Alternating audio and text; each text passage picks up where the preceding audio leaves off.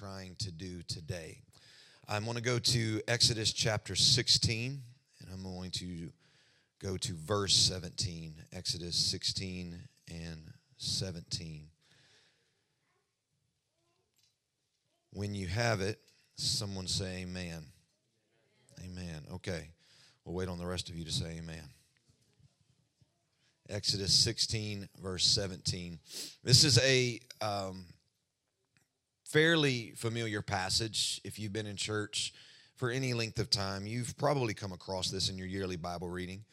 And I believe there's a lot of truths here, and I believe there's a lot of things in this passage that is striving to teach us as the people of God. And I believe the entire Bible is striving to do that. That's why Paul calls it the teacher, the tutor, he would call it. And this word walks with us and it guides us every single day. And I believe that Exodus 16, 17 is, even though it is an Old Testament passage, I believe it guides us today. And to kind of set the stage of what we're about to read, I really want to highlight this one word for you, grace. I want to highlight that. And now that we've highlighted the word before we read this passage, I want to tell you that there's two dimensions of grace. There's one over here. It's the amazing, this grace that we cannot fathom. We can't quite give it. We can only try our best to replicate what we've seen from it. And God was the only one who could truly show us what grace is. And when we see somebody in our midst who is gracious, it's not because they have somehow attained it. They just read the Bible and saw what grace really is, and they're trying to replicate that. But we can never fully replicate grace to its deepest dimension. Only God could do that. And we spend the rest of our lives trying to process grace. But over here is the terrifying reality of grace. That to be given something so amazing that we cannot comprehend and to not receive it is a terrifying thing for us. To be exposed to a God who would lay down his life for us and look at that and say, that's not for me. That is a terrifying reality. And we've only heard about the amazing grace. We have not talked enough about the terrifying reality of grace. So with that, I want to, now that I've set the pattern, now I want to read this passage. And we're going to build off of what I just said about those two dimensions of grace. It says, then the children of Israel did so, and they gathered. This is talking about the manna. Some more, some less. So when they measured it by omers, he who gathered much had nothing left over. He who gathered little had no lack. Every man had gathered according to each one's need. And Moses said, let no one leave any of it till morning. Notwithstanding, they did not heed Moses, but some of them left part of it until morning. It bred worms, it stank, and Moses was angry with them. I'm going to explain a lot of this in the coming minutes, but I want to use this title, Monopolizing Manna. This is what we're doing in this end time hours. We're monopolizing on this manna, and you'll understand what all this means as God helps me bring all this together. Now, would you just right now, before I ever preach about this amazing grace, would you, to the best of your ability, would you run after it right now with your hands raised? And if we have a move of God right now, won't even preach. But there is grace that is available to everyone, from the first-time guest to the third and fourth-time guest, to the one who's been in this your entire life, raised in this, to the person who's been around this for 5, 10 years. Would you run after that grace? It's available for the seasoned. It's available for the brand new. I want you to get a brand new, renewed passion for the grace of God.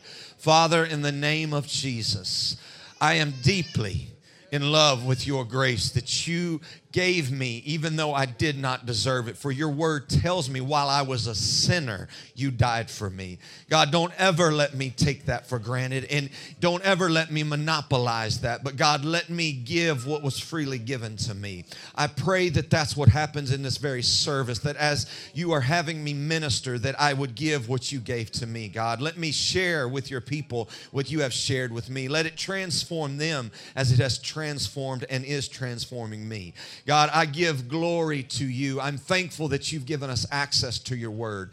God, I pray that someone not only see that amazing grace, but God, they grab hold of that grace. They place it within their heart with the help of your Spirit today, and it transforms them from the inside out.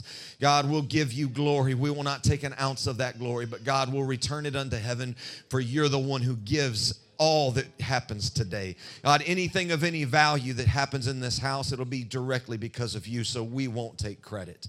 In your precious name we pray. Would you give the Lord a hand clap right now? Would you, with your words, would you thank him for that amazing grace? Would you give him praise for what he did for us? Would you, with passion, pull it up from the depths of your soul and thank him for the selfless sacrifice of dying on a cross for us? Praise God.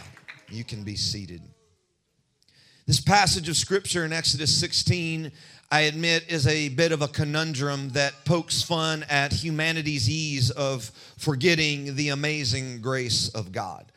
You see, it has only been a mere 31 days since God rescued the Israelites from the oppression, the tyranny of Pharaoh, and the cold reality of the world that they called Egypt. God has graciously, mercifully delivered them from this terrible place that was destroying them, that was beating them, that was harming them. And God's word tells us that he heard the cry of his people. He raised up a deliverer through Moses. And God, partnering with Moses, aids in delivering the people from this harsh Egyptian world. God's gracious ears would hear their cry, and not only hear, but also respond by saving them from death by blood-stained doorposts and rescuing them with an outstretched hand and delivered them through water. And yet, even with this amazing resume of grace and love, it would only take 31 days for the memory of grace to wear thin in the hearts of the Israelites. It's easy to misunderstand the love of the Father when you're exposed to the abuse of a Pharaoh. We see this misunderstanding when they said in Exodus 16:2, it says that the whole congregation of the children of Israel complained against Moses and Aaron in the wilderness. And the children of Israel said to them, "Oh, that we had died by the hand of the Lord in the land of Egypt, when we sat by the pots of meat and when we ate bread to the full. For you have brought us out into this wilderness to kill this whole assembly with hunger." The amazing grace of God delivers them from tyranny, hardship, harm, all of these things. And it took only 31 days for them to forget the prayers. God, deliver us from this. And God did. He responds to their prayers, delivers them. But it only takes 31 days of empty stomachs for them to say, "Oh, that we had died by those pots of meat." And yet, an unchanging God would respond to their fallible immaturity in a manner that is only congruent to his very nature. For Exodus 16:4, he responds to this complaining and says, "Behold, I will rain bread from heaven for you." Moses, whom the Bible labels as the meekest man to ever walk the earth, would be the first recipient in this narrative to receive a revelation of the pure and gracious nature of his God, as he would witness firsthand a God who hears complaining and responds with bread. Only a gracious God would do this. And if we never even got a gospel, we would know a morsel of God's nature, even in the second book of the Bible, that God responds to our complaining, even though he's already delivered us once. He doesn't look at us and say, "There, we're even. There, I've done for you what I needed to do for you. Now it's time for you to do for me." No, God continues to tilt the scales into our favor, even though we did not deserve it. They did not deserve bread. Their complaining deserved a reprimand. And yet God responds, "I will rain bread from heaven for you." And this meek man gets this revelation. His God, as he would witness firsthand, responds with bread for complaining. Truly, Moses would have a revelation that he is a good father who, if his child asks for bread, he's not going to give them a stone. He's going to respond with what his nature is. It is grace. You see, God is not gracious. God is holy. Holy, simply in the Hebrew language, means different. It is uncommon. It is unlike anything on this planet. He is different, and his grace comes from his holiness. His grace is different than yours. If you are in tune with your own fallible nature, which I hope you are, and I hope that it doesn't veer you into depression, but rather awareness that we are sinful people. And that's not to lead us into this place of constantly being down. It puts us in a proper place of humility where we're in constant need. And we can only get there if we're in tune with our fallible nature. And if you're truly in tune with your fallible nature, you will realize that your grace is flawed. For you may do for somebody, but it's with the flawed intention of possibly getting something from them in return. We do favors to get favors oftentimes. And yet God hears complaining and rains bread. For if his child asks for bread, he will not return with a stone. The revelation came first to the humble man of God, but as the sun set and darkness would envelop the landscape, there would be a pure white substance that would descend noiselessly in the dark blanket of the evening. There was no thunder outside. There was no clattering of noise to show off its arrival. There was no earthquake that would split the ground. There was no whirlwind with devastation in its wake. Because when humble grace rains down, it needs no extravagant announcement. It needs no screaming. There is nothing needed to take place because it arrives. When it shows up, peace comes with it. And this is why I am often burdened by our apostolic churches that we need constant heightened emotions in order to get us to a revelation of something that only shows up noiselessly. We have become inundated with the constant need of push me, push me, push me, push me. When grace just shows up into the room, and to those that are aware will go out and see it and look upon the canvas of the landscape and see, I didn't deserve this. And without screaming, without earthquakes, without heightened emotion, it should well up within us and provoke us to a place of when they would peek their head outside their tents and look outside and see all of this pure white substance on the ground. They would look at it, and I believe something should well up in every household that as they look outside the tent door and they see the white substance they didn't deserve, something should come over them to where they hit their knees and they lift their hands and say, God, I cannot believe that we're living for such a gracious one that you would give this in return of my complaining.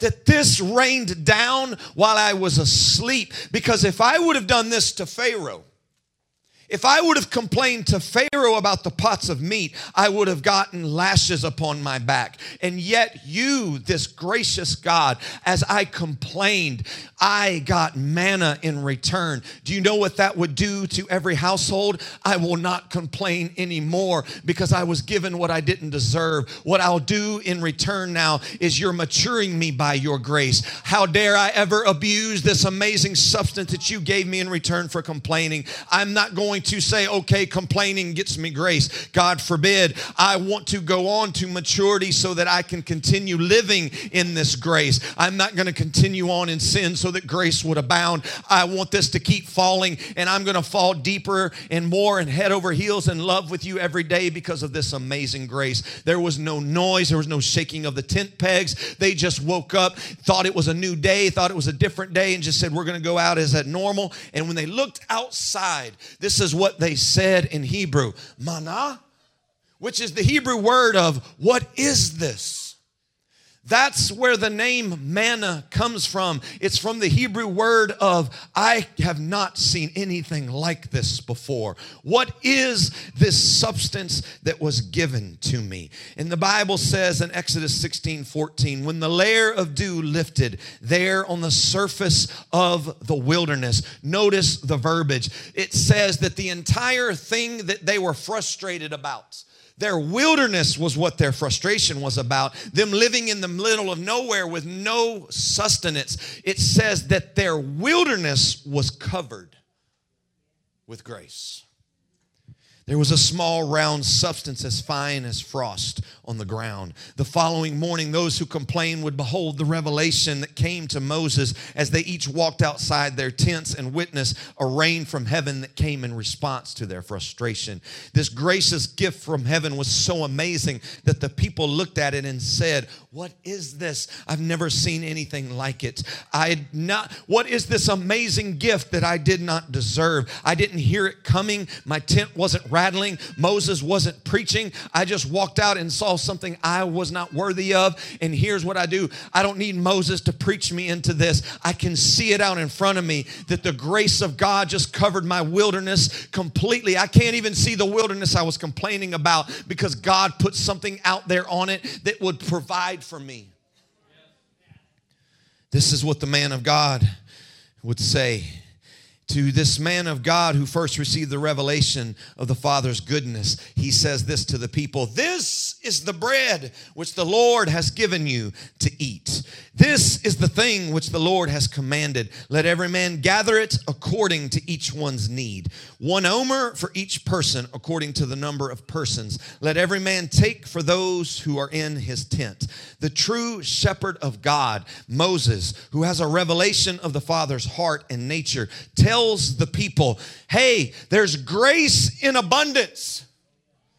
Go and get some of it. Get out of your tents. Go and get it. I can't give it to you. God has not commissioned me to give it, for I didn't rain it down. This was given by God. But what I am commanded to do as the good shepherd of this flock is I am to tell you that he gave it to you by his grace. Go and get you some of it. But don't just get you some. Get some for each person in your house. Go and get some of that manna for your kids. Go and get some of that manna for your spouse. Go and get some for your family. And let them know when that father comes through and he's carrying a big old omer of grace, let each child, every son and daughter and wife know that this father is representing the father who gave it.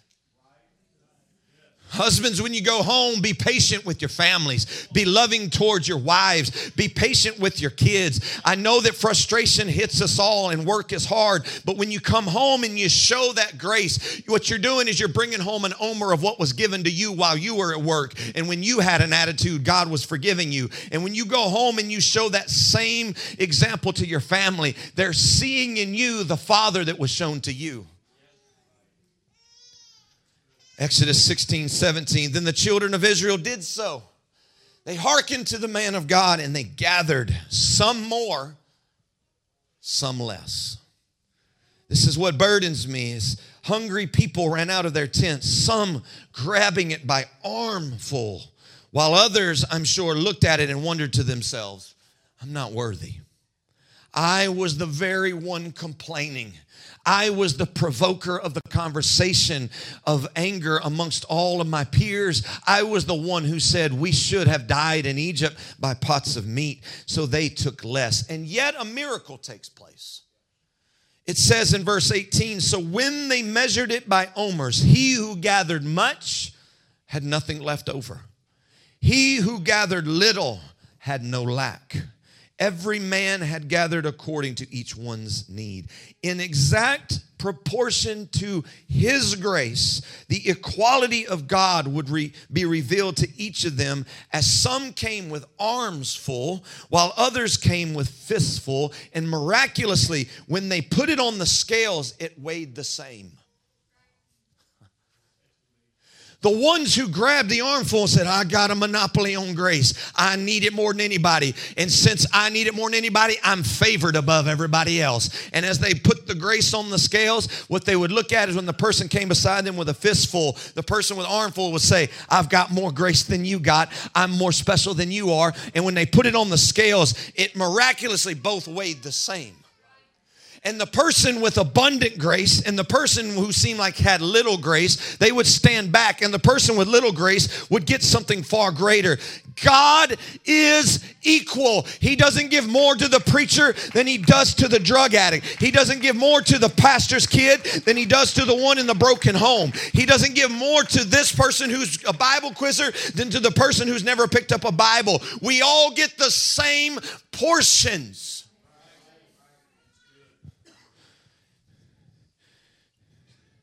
Exodus 16:19, though.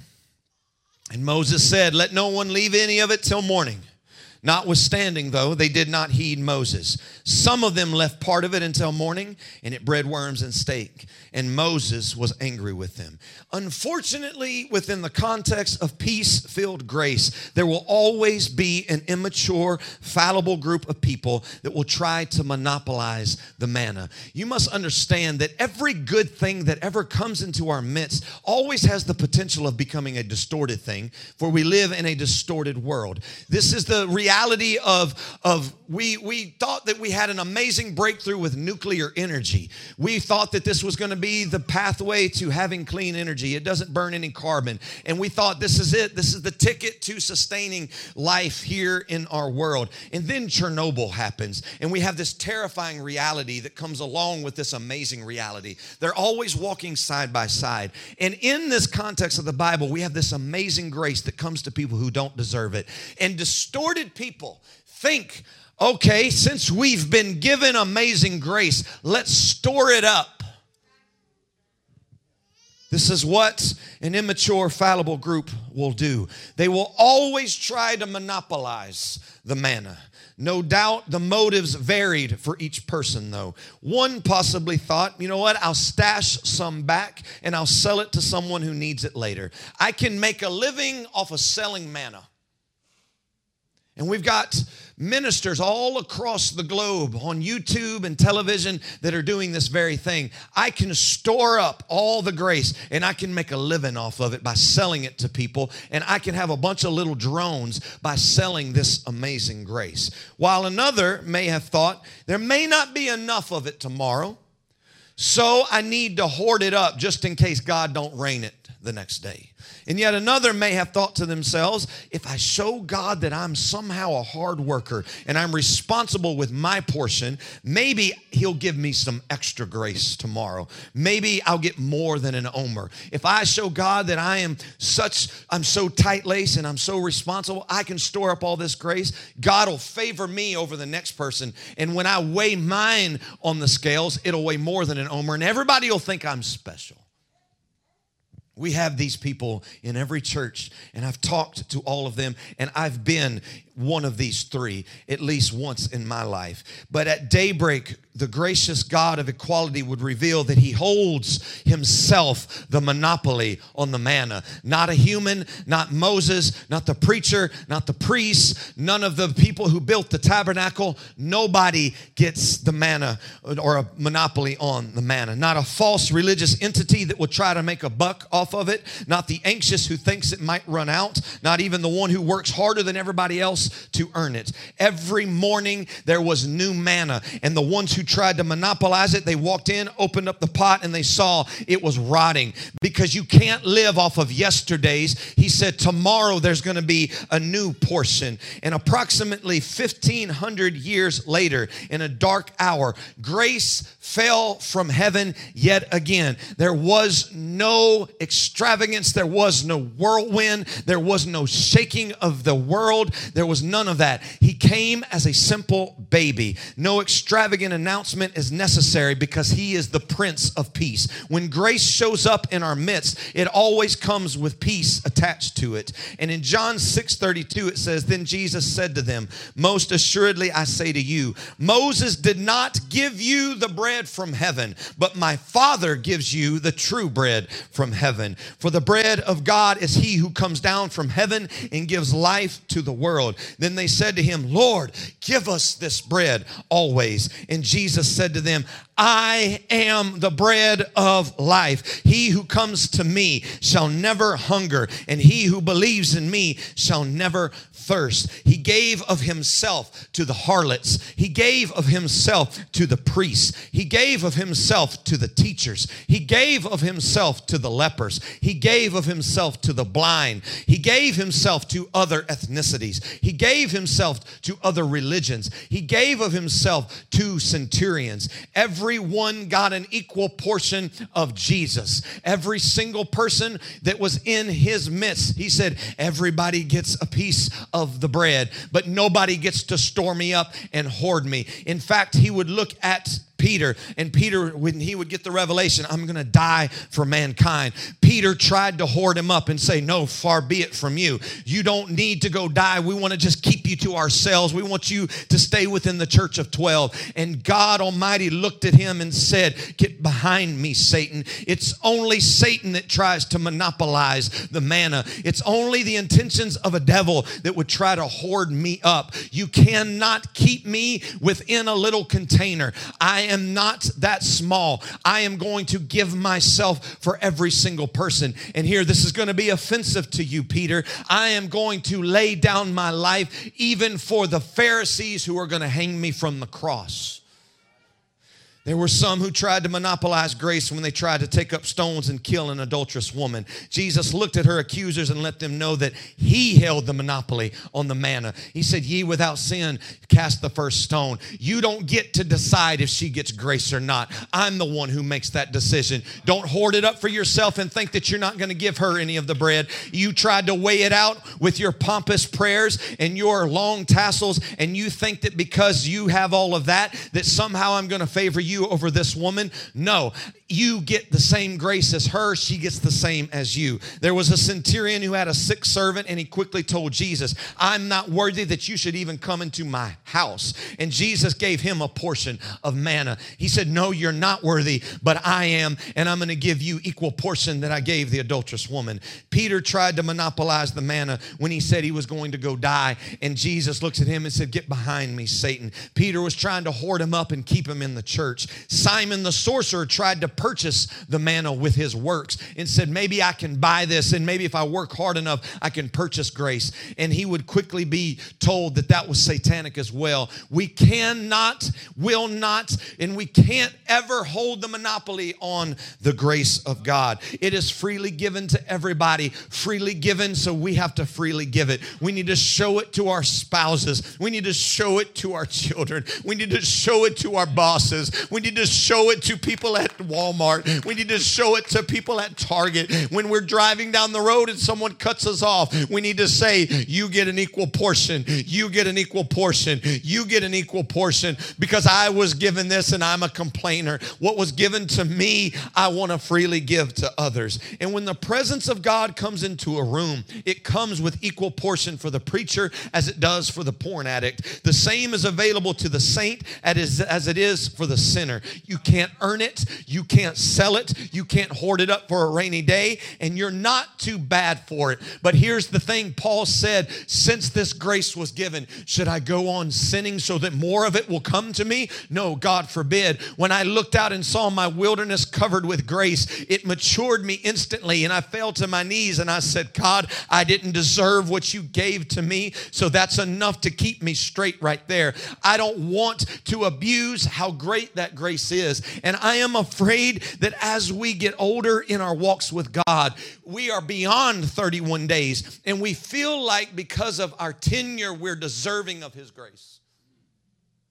This is why our praise and our passion diminishes. Our passion is not supposed to diminish when it comes to worship and our adoration of God. All we need to do is just take a journey back. Every single day that we can, we need to remind ourselves, this is what I was when you found me. This is what I look like. This is the complainer that I was. And you came noiselessly into my midst, and I walked out and saw something that was given to me. The amazing grace of God is so beautiful. It's far better to receive His love. And when we receive that love and we say, God, you loved me so much that you would die for me, and that should move us, but I'm afraid that's become old news.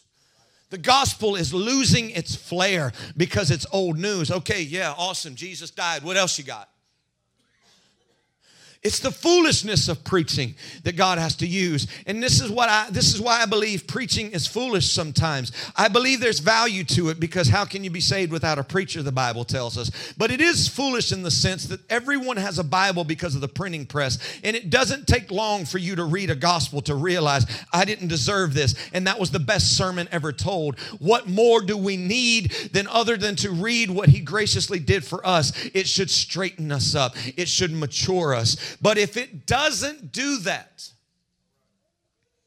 if we refuse to be compassionate about the amazing grace, we have no other option but to stand over here and be exposed to the terrifying grace of God. It has been said that if you want to torment your enemy, shower them with kindness. And this is what terrifies me.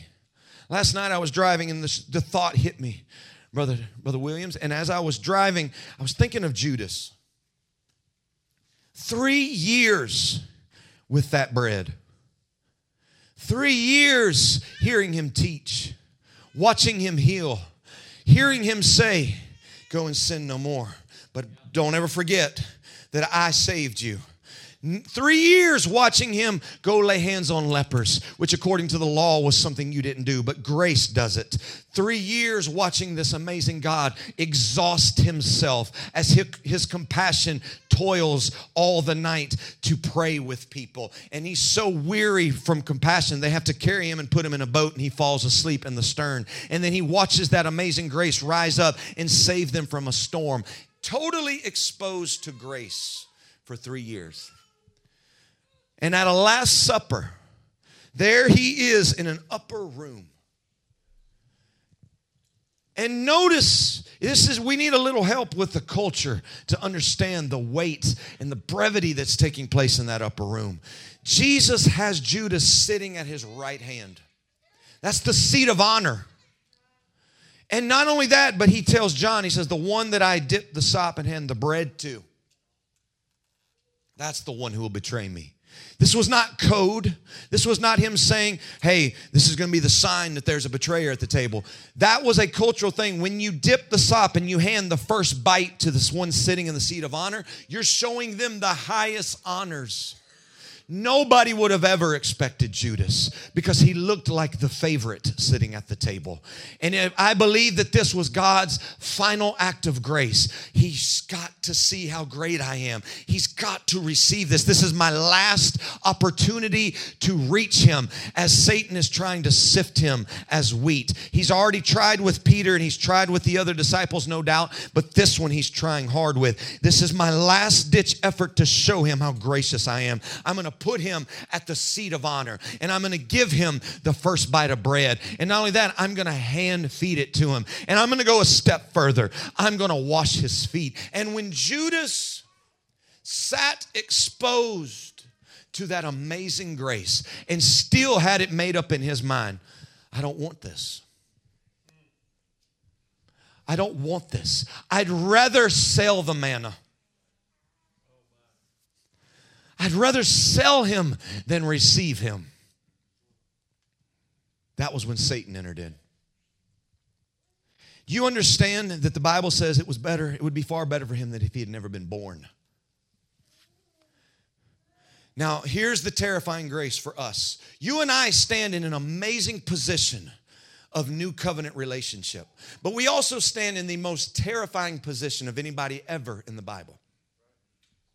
It was said of Judas, it'd be better if he was never born. And that's with him betraying a bread giver. Do you understand that Judas betrayed one who washed feet? He betrayed someone who gave the seat of honor. He betrayed someone who dipped the sop and gave him the first bite. For you and I, though,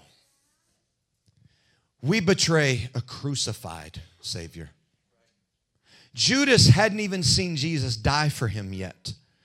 His betrayal is not as extreme as ours. For if we betray Jesus, we're not just betraying a foot washer. We're not just betraying the one who gives us the seat of honor. We're not just betraying just the life of Jesus. We're also turning our back on the death of Jesus. And he says, forgive them, for they know not what they do. And the one who died for us while we were yet sinners. When we say and we go on sinning, we say to him, I love your grace.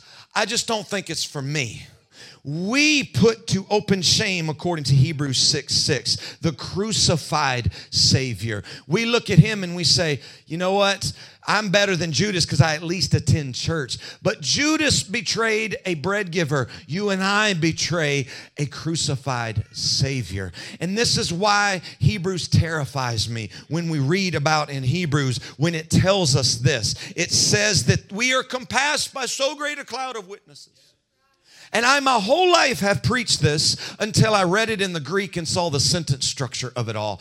I look at that passage and I said, we've got a whole group of people that's cheering us on and they're telling us you can do it, you can make it. That's not what's taking place in the text. It's a whole group of people who died under the old covenant and still lived for God in faith. They look at us and they actually testify against us. When we get to heaven, we say, I just couldn't do it, God. I couldn't live for you. Or God, the world was so hard. Or God, you were too hard. You were too mean. Those people will come forth and say, how then did we do it without a crucified Savior? How did we live then by faith and we didn't have an Emmanuel, God with us?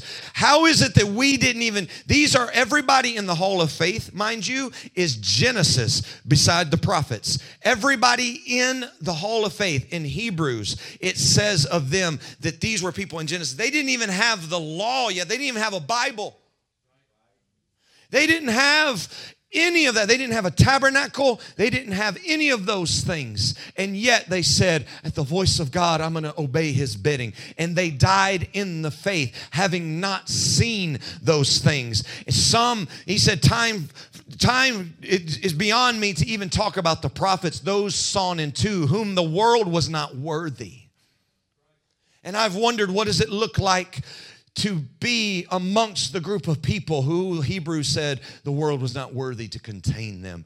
And God keeps bringing me back to this. He says, those who receive my grace and they walk in my grace and thank me for my grace. When you get to that place, you don't have to try to be humble. Humility comes walking with you. Humility seeks you out when we finally realize I'm not worthy of this grace. I can't store it up. I can't sell it. I can't hoard it. I can't keep it contained in a little pot. When I'm really bad, if I pray a lot today, then when I'm bad tomorrow, the prayers of yesterday will keep me tomorrow. No, day after day, new mercies I see is what the Bible tells me. Every single day I'm in need of another dose of it. And when I see that amazing grace, no preacher on this planet has to tell me to fall in love with him. There's no conference that I need to visit. I don't need to go get a shot in the hip to keep living for him. I don't have to go from conference to conference to conference to live for God. I don't have to go to camp meeting. I go to those things to be amongst the body of Christ and to hear what God's directing the church to do in this end time hour. I'm not going to get a shot in the hip. Grace gave me the shot in the hip. When I realize his great and amazing grace, I am terrified of abusing it. And I say, God, I don't want to sit in the place of the scoffers where I sell you. I am terrified at his grace. I am terrified. I don't know about you, but I am terrified to stand at that judgment seat and him look at me and him say, I don't see much of myself in you. I am terrified to stand before him because I'm going to be weighed against his holiness. And the only chance that I stand is the fact that I received his grace. I walked in his grace and I read his word and came into transformation to look like him. And when he looks at me, my prayer is, I hope you see the Spirit, because there's nothing something good in me. I hope that you see that Spirit that was gracious given to me. And I pray that that's what you judge me by, is how much of the Spirit was in me. That's the only chance that any of us are going to stand. But here is something, and I'm coming to a close, that truly gets me. Exodus 16:21, it says, so they gathered it every morning, every man according to his need. And when the sun became hot, it melted. They quickly realized that they needed to get it while it was available, because if not, then it would simply fade away with the heat of this world. I believe, in my personal study and conviction, that Peter had this passage in Exodus 16:21 in mind when he was speaking to the Gentiles in his letter, when he said, the Lord is not slack concerning his promises. This is when they came to him and they said, Peter, you've been preaching about the return of the Lord for years and we haven't seen it. You've been preaching this since my daddy died and none of it's happened yet. And this is his response to them. He says, God is not slow concerning his promise, as some count slowness, but is long-suffering toward us, not willing that any should perish, but that all should come to repentance. But he turns the dime and he preaches the amazing grace of God. He is long-suffering. He's given us an opportunity. But verse 10, he shows the terrifying grace of God. He says, but the day of the Lord will come as a thief in the night, in which the heavens will pass away with a great noise, and the elements will melt with fervent heat. Both the earth and the works that are in it are going to be burned up. Therefore, since all these things will be dissolved, what manner of persons ought you to be in holy conduct and godliness, looking for and hastening the coming of the day of God, because of which the heavens will be dissolved, being on fire, and the elements will melt with fervent heat. Nevertheless, we, according to his promise, look for new heavens and a new earth in which righteousness dwells. This is what you and I are doing right now. We are going out and we're saying, God, all the grace you gave me on that cross, I receive it and I'm going to walk in it, and I'm not going to use it as an excuse to continue sinning, but I'm going to allow that grace to mature me. I want to walk with you in faithfulness. I don't want to do anything to put you to open shame. This is the reality, is God will go to that cross for you every time you make a mistake. But why do I keep making him do what he should have only had to do once? I don't want to put him to open shame every single day. I want it to keep me straight. I don't want to be motivated by the fear of losing him. I want to be motivated by the holiness and the product of having him daily. This is what should drive us. It's far better to stand between the grace of God and the terrifying grace of God and lean towards, I want the loving grace of God. I don't want to abuse him by leaning over here like Judas did into the terrifying grace of God. But both are motivators. It doesn't make this bad, and I'm not motivated to live for God out of fear. I'm motivated of fear by losing him. I don't want to be a Judas. I don't want to abuse that grace. So something should come over every saint of God when we're in the church service together. We should just willingly, without the music even having to play, lift up our hands and say, God, I was not worthy of this great grace. That baptism that was allowed to me, I didn't deserve it. And yet when you put me under that water and they called on your name, it's as if you yourself came down when you heard that name and you baptized me. I'm not worthy that you would even put me under that grave, let alone pull me out of it. And yet you did. You pulled me out of that grave.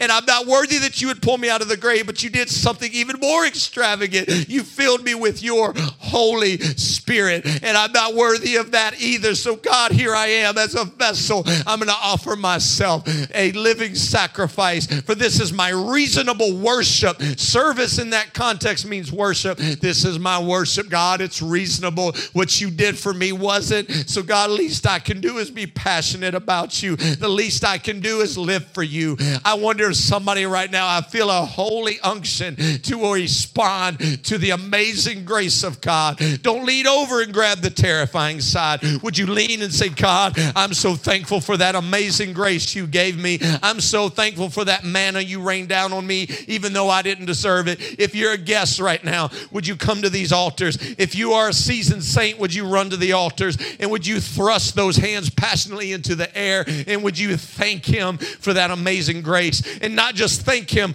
would you begin the process of transformation right here and say, God, I am going to be passionate about you. I'm going to live for you. I'm not worthy that you would do a single thing for me, let alone die for me. So God, here's my reasonable worship. I'm going to lift up holy hands without wrath and doubting. I'm going to worship you. I'm going to be passionate about you. I want that amazing grace. I want to walk in it. I want to relish in it. I want every morsel of bread that you have available to me.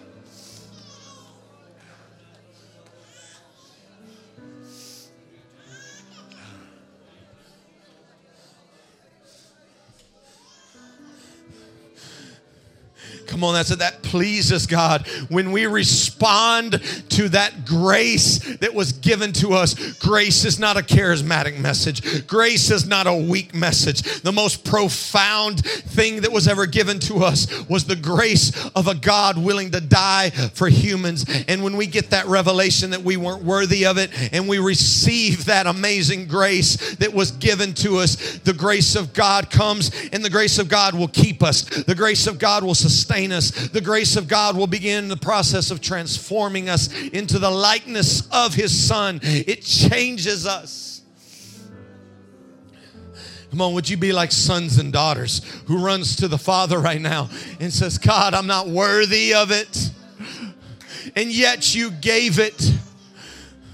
Let there be a renewed passion that comes all over you. If you've been in this a long time and you feel like your passion's waned a little bit, would you meditate on the grace of God? Would you let it burrow its way down deep into your soul? If you are a guest and you're thinking to yourself, I'm not worthy, I'm not this, I'm not good enough, I haven't been raised in this, would you lift up your hands, because you get an equal portion as the person who's been in church their whole lives. Everybody gets the same measurement of grace today. Not one person getting more than the other. We all get an equal portion of Jesus. To the Bible scholar, to the person who doesn't know how to read, they all get grace.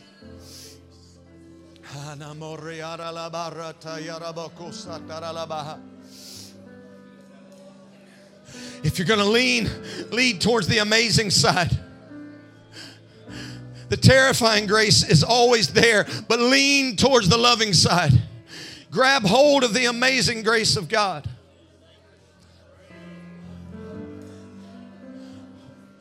I don't want Moses. I don't want Rebecca. I don't want Abraham to testify against me and say, how could I do this? And I didn't even have a Savior the way you did.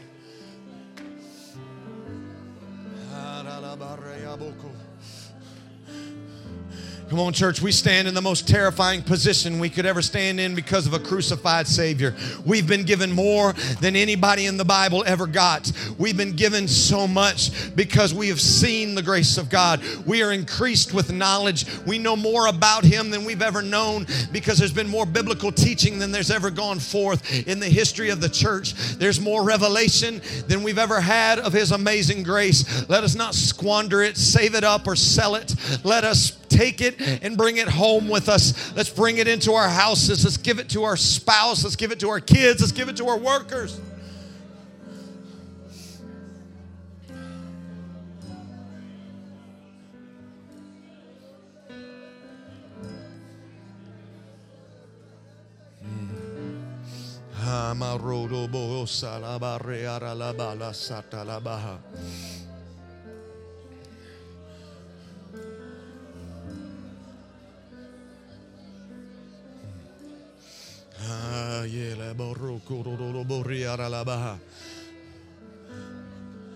Come on, if you've been beating yourself up, go and get some of that grace. If you feel like you made way too many mistakes, you just keep falling over and over and over into the same thing, go and get some of that grace.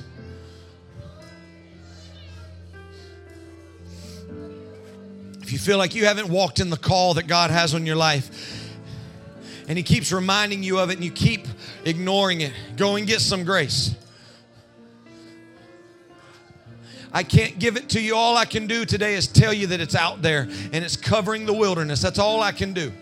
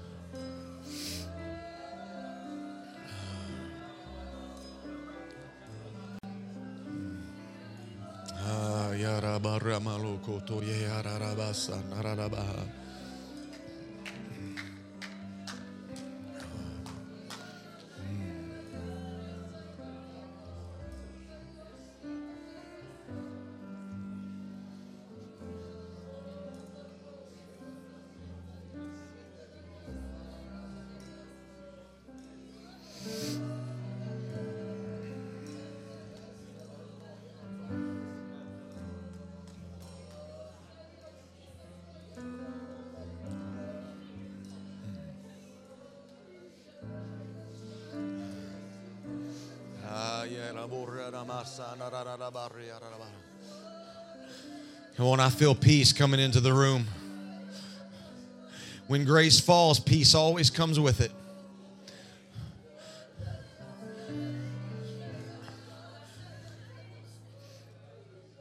Come on, that's what God wants. He wants you to walk in peace today.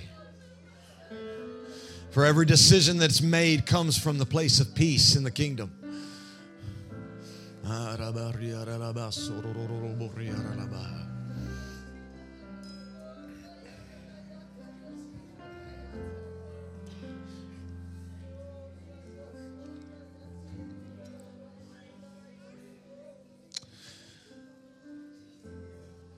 There's one more thing that was done with the manna. It tells us in Exodus 16, verse 33, Moses looks at Aaron and he says, I want you to take a pot and I want you to put an omer of manna in it. And I want you to lay it up before the Lord. And the next word he says just doesn't quite compute to Aaron, because Aaron has seen the manna laying out on the wilderness floor, and when the sun came up, it melted away. But Moses looks at him and he says, put that manna in a pot and set it before the Lord, and it will be kept for generations. And you can imagine the bewilderment of Aaron looking at Moses and thinking to himself, how can it be kept for generations when out there it's melting away in an afternoon?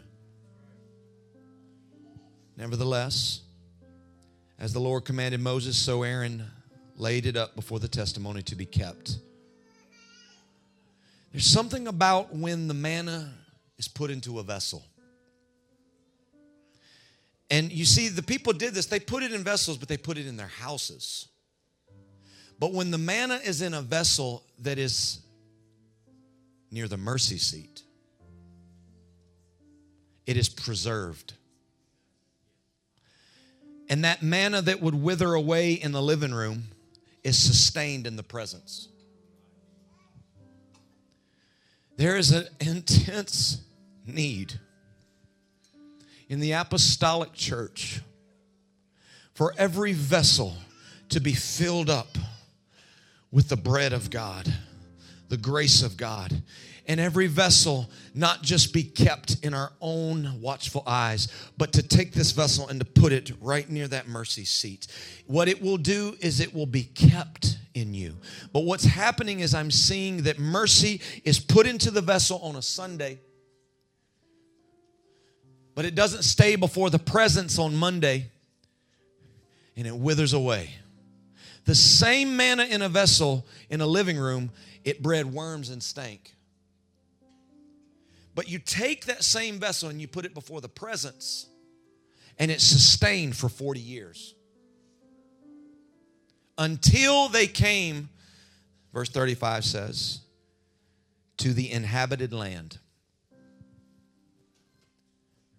The whole point of this is to fill up the vessel with grace. Put the vessel in the presence of God on Monday, Tuesday, Wednesday, Thursday, Friday, Saturday, and Sunday. Go back and show people I'm a product of grace. And I'm being sustained by grace in the presence of God. It's what's keeping me. And it will keep you. We have made our gospel so weak that we don't even think it can keep us. We're stressed when people get the Holy Ghost because we think they're going to backslide.